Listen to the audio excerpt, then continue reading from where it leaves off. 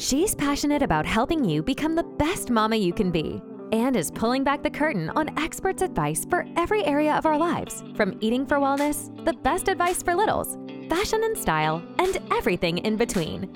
Get ready to get real. This is Not Your Mama's Podcast with your host, Christina Francie. Hey everyone, welcome to another episode of Not Your Mama's Podcast. Today's special guest is Bryana. She is the founder of Conscious Mommy, which helps parents transform their parenting experience to a more stress-free and calmer experience. Bryana offers coaching plus workshops to help you feel more confident and at ease in your parenting experience. Welcome to the show. It's such an honor to have you on. Thank you for having me, Christina. Such a pleasure to be here. Yeah. So tell me a little bit more about your background and how you got to where you are today. Sure. I'll be brief about it. So I'm a licensed marriage and family therapist in California, and I'm a state-endorsed infant, family, and early childhood mental health specialist, as well as a perinatal mental health specialist. I have been working with families with very young children and new moms for over a decade now. And I really have just kind of stepped into conscious parenting, I would say, even long before I became a mom myself. It was around 18 years old is when I noticed that the people that I was going to college with, I'm from a very small town outside of Pittsburgh, Pennsylvania. And then I went to school in New York City. I went to NYU. And it was actually in meeting new friends and hearing about their family and their upbringing that really shocked me to my core, because I had just assumed everybody had experienced a lot of chaos and violence and difficulty and extreme stress in their upbringing. And to learn that there were people raised not like that was just truly shocking for me. And I ended up going to therapy this time, which was so incredibly healing and life-changing, and really revealed for me a lot of wounds that I truly didn't even know that I had. And when I had made the decision to become a therapist myself, I just kind of naturally found myself, even before I was a mother, I naturally found myself working with families with very young children and really relating to families going through a lot of trauma, a lot of dysfunction, a lot of stress, and not knowing how to navigate it. It was almost like being the wounded healer, right? Like having my own wounds, but finding a way to heal on my own and then bring that healing on to other people. And it just seems so natural to want to focus with very young children and their parents. I really believe in relationships. So all of my work is relationship heavy. I am focused on how do we cultivate a real sense of deep connection and honesty and trust right from the very beginning. We can certainly do it at any stage of our parenting journey. But if we're starting off when we're very young in this connected way with our children and really checking our expectations at the door, checking our own traumas and wounds and projections at the door, and showing up authentically for our children and allowing our children to show up as their authentic, true, beautiful, unabashed selves. If we can come to a place and really be present with that, I think that we're going to change the world in doing that. So how would you define conscious parenting to someone who is unfamiliar with that term? So I would define conscious parenting as parenting that is about the parents raising our own sense of self-awareness, understanding why we are the way we are. So making sense of our own triggers, making sense of our own reactive patterns, understanding how our past influences how we show up for these children, I would say is the primary goal of conscious parenting. It's less actually about strategies and tips and tricks to get the children to do whatever it is that we want them to do. But it's really more about staying in conscious connection with ourselves, and then that kind of organically spilling over to being in conscious connection with the children. Yeah. And I agree. I think an early age, like the younger, the better to try to get that connection. I mean, like you said, it really is never too late to work on that. But, it's always great to start young because they are so moldable and shapeable, especially in how we treat them and, Yeah. and trying to keep their angelic happiness, intact, so we don't shatter their, who they're supposed to be. Right. I mean, the world is going to have its way with our kids. Okay. Mm-hmm. It's going to shame them. It's going to blame them. It's going to be harsh on them. It's going to be punitive at times. So when we're really thinking about creating and cultivating a relationship where even when the world is hard, you can come back here and you can expect to be seen. You Mm-hmm. can expect to be heard. You can expect to feel loved for who it is you are. You can expect connection. Now, I can't always promise you that I'm going to know how to perfectly connect with you or I'm going to know how to perfectly understand you. But what, is reasonable is that we're going to work together to find a way to cultivate that for you. Mm-hmm. And the way that we really do that as parents is by doing that for ourselves first. So Mm-hmm. understanding what our primary triggers are, what our default belief system or core belief is, right? Is it that I'm not lovable?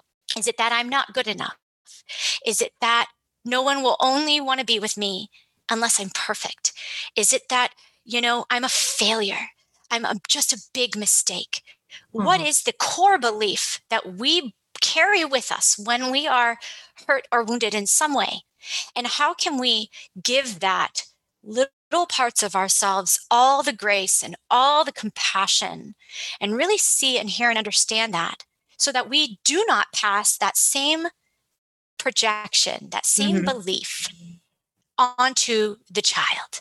If Yeah. we are conscious, we will not pass it because we'll be aware of it, we'll account for it, and we will keep it to ourselves. It's our own baggage, if you will. Yeah. If we're not aware of it, we will unconsciously pass it. And then we'll find ourselves right back in that shame loop, in that guilt loop of, oh, I can't believe I did that. I promised myself I would not be like my own parent. And here I am acting just like them, and I can't make it stop. That's the main reason why people come to see me in therapy. They come when their children are 3, 4, and 5 and find themselves acting out these patterns that Mm-hmm. they so desperately wish they could stop acting out. Yeah. And we have to go through this whole process that I'm describing for you for them to be able to actually shift all the dynamic and all the energy in the home. And I think when parents understand that as parents, we are the agents of change. It's Mm-hmm. not about getting kids to change. Children are not going to change. They Yeah. will not change themselves for us. They will not, and they cannot. They simply do not have the brain structure to do it, right? Yeah. They cannot. Yeah. It is up to us to make the adjustments. It is up to us to change. And that is where I think a lot of us really resist, maybe because we didn't have parents change themselves for us. We had parents who forced us to change and acquiesce to them. Mm-hmm. And so a lot of parents now are identifying as cycle breakers, people who are changing the way they are parenting dramatically Mm-hmm. so that they can have maybe a chance at just letting these children live a life that is free from our projections and free from our expectations for them. Totally. So, like, what's your philosophy though on, like, let's say you have like a really bossy, demanding toddler. And something like for me, it's like I try to be nice, okay, calm down, calm down. And then I like kind of explode and I get a little mean sometimes. I end up apologizing. Right. And, it's my own issue, like I lose my patience and things like that. Like, what are some things that you can help with parents to not lose their shit? Right. So excellent. So first of all, referring to a toddler in those ways, bossy, etc., automatically is going to set us up to be fighters, isn't it? Right. Because Yeah. if I feel like I am fighting with my young child, of course, I'm going to automatically go into this relationship more triggered. So the first practical step we want to do is actually see our children with less judgment. And if that means we have to choose different words, oh, she's really assertive. She knows what she wants. She is very clear and really strong about getting what it is that she wants, or whatever kind of words it is that don't feel so loaded for you. That's the first step. The second step is to ask ourselves, why is it so triggering for me to have a bossy, demanding child? Why does that trigger me so much? So we want to understand why. Because it's there. This is not happening in a vacuum. It's not about the child. That's what I'm trying to teach us. Yeah. It's not because there's something wrong with this child being bossy and demanding. She's 3. Of course she's bossy. They only have like this much knowledge of like a full circle of the world. You know what I mean? Correct. It's just how they exist in the world because she is 3, and that is what it means to be 3. So why is it so difficult for me? Almost always it has to do with our own need for control, especially with a bossy or demanding child. These children are very controlling, and we human beings naturally resist feeling controlled by someone else. We do not like it, and we'll try to fix, which is what you were describing. Oh, I'll try to be nice, I try to help her so we try to fix it, but then when we realize that we can't fix it, which is just another way of controlling, we explode and we fight back, which is another way of controlling. So we're unable to resist our urge to control the children because we haven't dealt with our own need for control. So then we have to do an inventory in our lives. Where do I realistically have control? I cannot control my child. It's not my domain. My child has to learn how to be in charge of their own body. I can control myself. So what do I need to practice to control myself more? What do I need? Do I need less playtime with my child? Because I need more playtime with myself so that I actually have more expansive space to be able to stay present with my feisty 3-year-old and not get wrapped up in it. But I can just stay present and be aware. Oh, look at her. I see what's going on with her. She needs a little bit of control. And now I know that because she triggers my need for control. Yeah. How do I collaborate with this child? Give her a little bit of control. Maybe she needs a little bit more responsibility. And so we both win. That's really my method. That's my approach. That's great. No, that's so beautiful because we really do need to look at ourselves on the inside and kind of, And I almost feel bad now that I said that he's bossy, like, because he isn't. He is assertive. He knows what he wants, But listen, even hear this. I feel bad now that I said he's bossy. So there's an inner child belief there. Yeah. I feel bad because. Why do you feel bad? Because I gave him such a loaded word, make it about you. I feel bad because I'm bossy. I do have a little bit of control issues. You know what I mean? I do like to be in control. It really was like, oh, damn. It is my own messages. What messages about being controlling and being bossy did you receive as a child? Well, a little bit. I guess I wasn't super controlled, but I remember sometimes, being at the dinner table or something like that and being made fun of for something or, I don't know. I don't want to have a whole therapy session up on here. We're not having a therapy session, but I'm trying to bring you to understand that I feel bad. I feel bad. It makes me feel bad. I feel like I always sometimes feel bad about myself, and I'm always saying sorry for things, oh, I'm sorry. Oh, I'm sorry I did that when I really don't need to apologize for anything, so I do say sorry a lot. Right. And I noticed though that my son too, says sorry a lot too. Like he's picking up my traits of the things that I say. Like I accidentally like, so, but no, it makes total sense. Yeah. So the point is that even when we like guilt trip ourselves, like, oh my gosh, I feel so bad that I even called him that. We're guilt tripping ourselves because we have an expectation that we shouldn't do that. That a good mom always has the perfect words to describe her child. And therefore, because I didn't have the perfect words, I'm a bad mom. I'm a failure.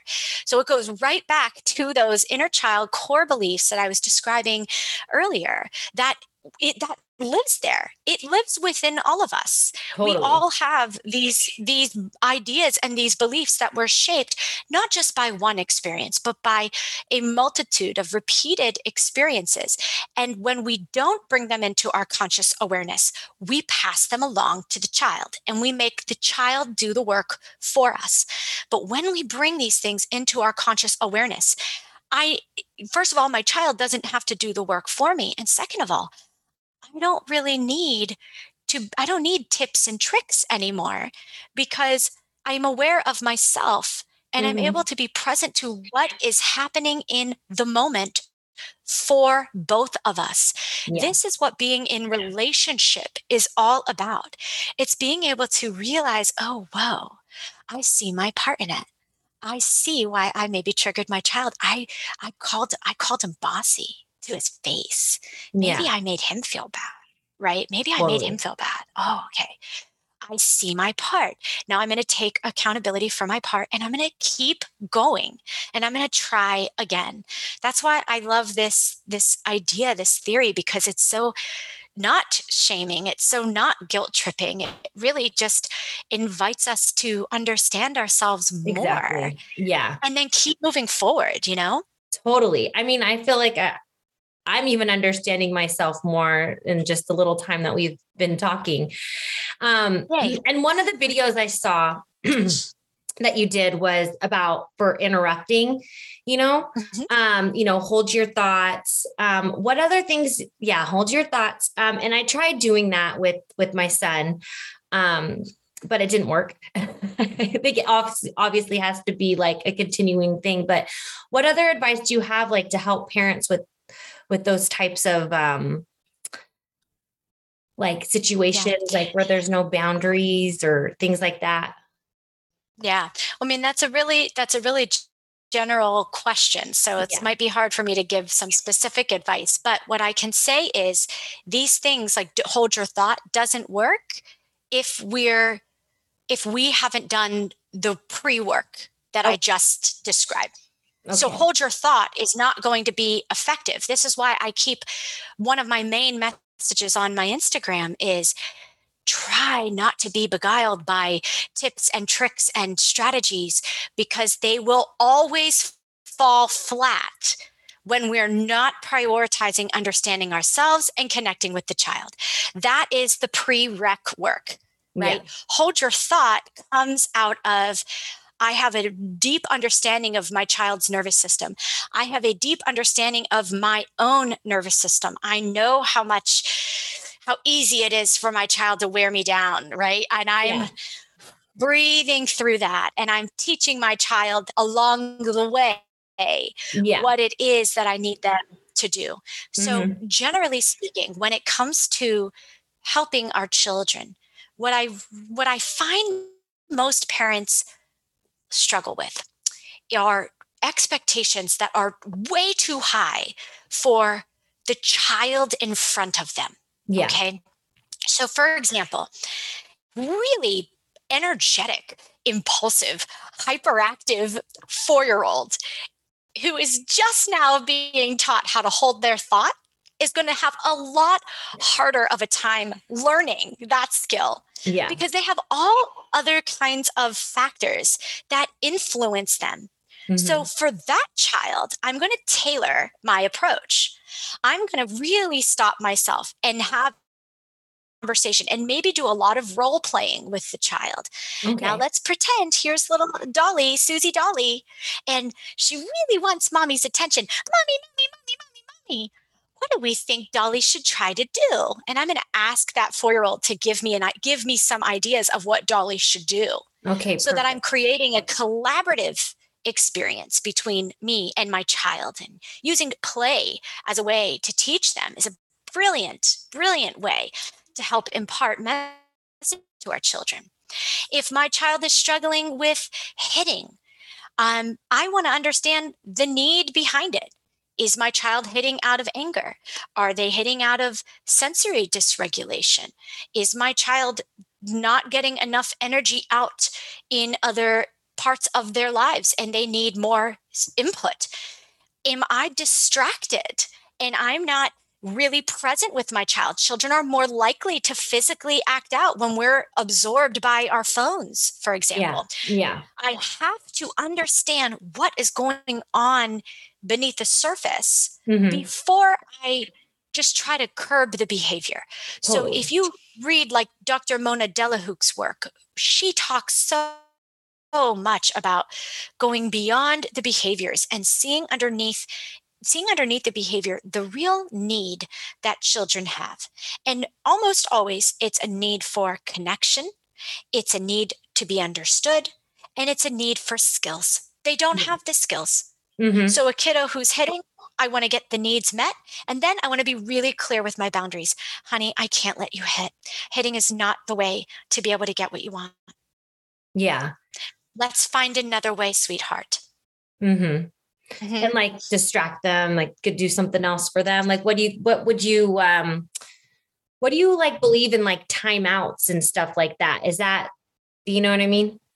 I mean, I know it's all about like the parent and stuff like that, but like, what's just like your philosophy on like parenting in general? Like, is it more like soft parenting, or is it just, it's all structured based on like the parents' needs and stuff like that? That's a good question. So, when we really understand the child's needs, we have no reason for timeouts. We have no reason for forced consequences. Now, there are, natural consequences. You went outside and didn't bring your rain boots, and now your feet are wet. Yeah. Right? Like, so there are natural consequences, but like, there's really no need for us to be punitive or, put children in isolating situations in order to teach them a lesson. Okay. So my primary parenting philosophy is we are prioritizing the connection between the child and the parent at all times, because that's the most important thing for this child. We know that children learn everything in the context of relationships, everything. Yeah. They don't learn things outside of the context of relationships. Therefore, when we are teaching our children social regulation, emotional regulation, behavioral regulation, we are teaching them that within the context of the relationship, whether we like it or not, right? If we say, well, timeouts work, I'm going to put my kid in timeout. We are teaching our child that relationally, when you are feeling strongly, you need to be by yourself. Nobody wants to be around you. And we cannot be surprised then when that child becomes an adult and they have an inner core belief that they are not lovable when they're feeling strongly, and that they must be perfect in order to be lovable, in order for people to want to be around them. We cannot be surprised that this is the conclusion, because young children are very egocentric. They believe that everything that happens to them is what's happening in the world. Yeah. They cannot separate and see that mom has her own needs. Mom is having a hard day. Dad had a hard day at work. Yeah. They're not capable of seeing that. Yeah. And so it doesn't really support the goal of the relationship. What I think is more important is that we ask ourselves, why do I want to be punitive right now? What is that about for me? And then we ask ourselves, what skill is my child missing that I need to teach them? Yeah. And then we have to get down with teaching them over and over and over again. I tell parents all the time, you're going to put in the work, okay? You're going to put in the work when they're young and teach them obsessively, over and over and over again, as I'm describing. Or you're going to put in the work when they're older and you're going to be dealing with them lashing out at you, rejecting you, pushing you away, not wanting to be connected with you. And you're going to feel like you have no understanding of what's going on in their world and in their life. So you're going to put in the work either way. Mm-hmm. It's hard work. Both ends of what I'm describing are very hard work. It's just that what I'm trying to teach parents is not just theoretical, rooted in science. This is everything I learned in my infant mental health training. It is a neuro-relational framework. We understand what is going on in the neurobiology of the child, and we understand what's happening in the child-parent relationship. And when we really help parents understand these two fundamental things, we really do create an environment where I can't promise you it will be stress-free.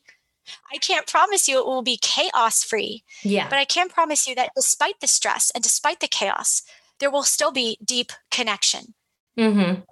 Yeah, totally. Yeah, it's really opening up my mind on how to parent better, to be honest with you.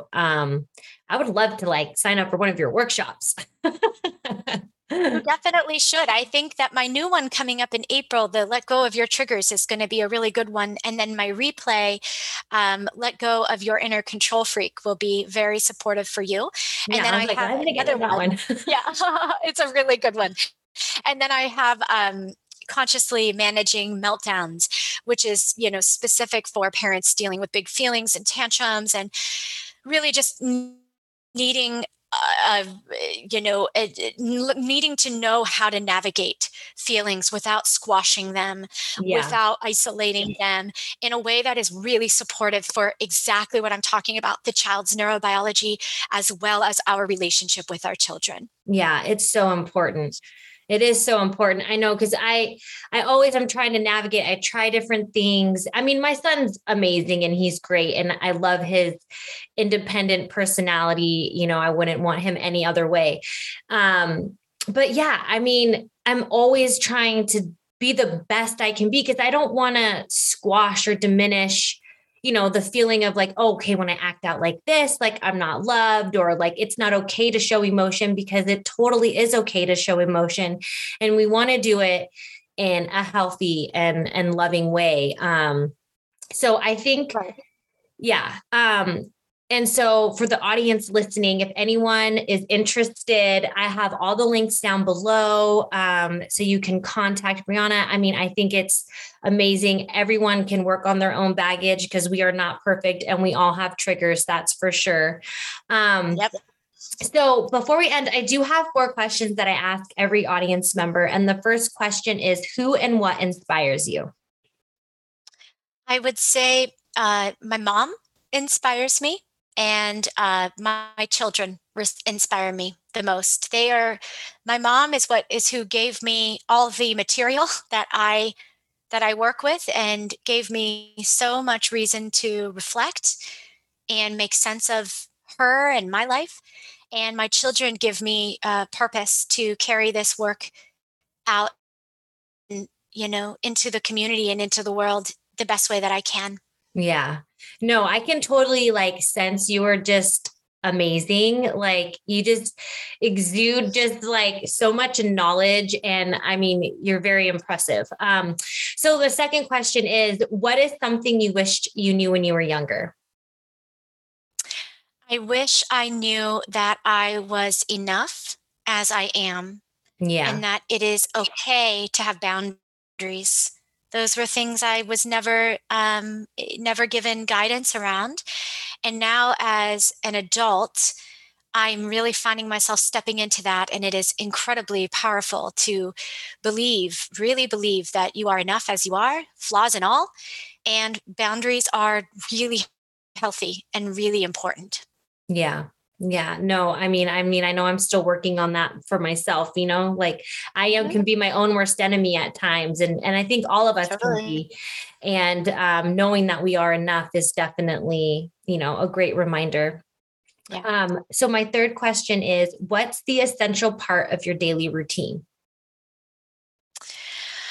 I would say, well, besides coffee, because I can't exist without coffee, it's really important for me every day to get outside, rain or shine. I really find a lot of stillness, and I can really hear myself when I am outside, even if it's just 5 minutes of just being present to nature.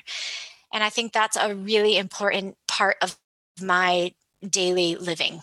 Yeah. No, it's so healthy. And, I always say we get distracted with all the things going on. We're in a very busy world. And so it's always good to find time to connect with yourself, to, recharge yourself, get balanced, get, grounded is what I wanted to say too. So it's always a good reminder. And I think the best way to do it is out in nature, in my opinion, So what's the best advice you've ever received? The best advice I have ever received was to do less. That was it. Do less. You do too much, do less. Yeah. And I think that's a very relevant piece of advice for a lot of parents, especially because we are in a consumption culture. And so we're constantly reading and being fed ideas. I know because I'm part of it. I'm providing ideas online. But yet when we consume and consume and consume, we think we have to do all these things at one time.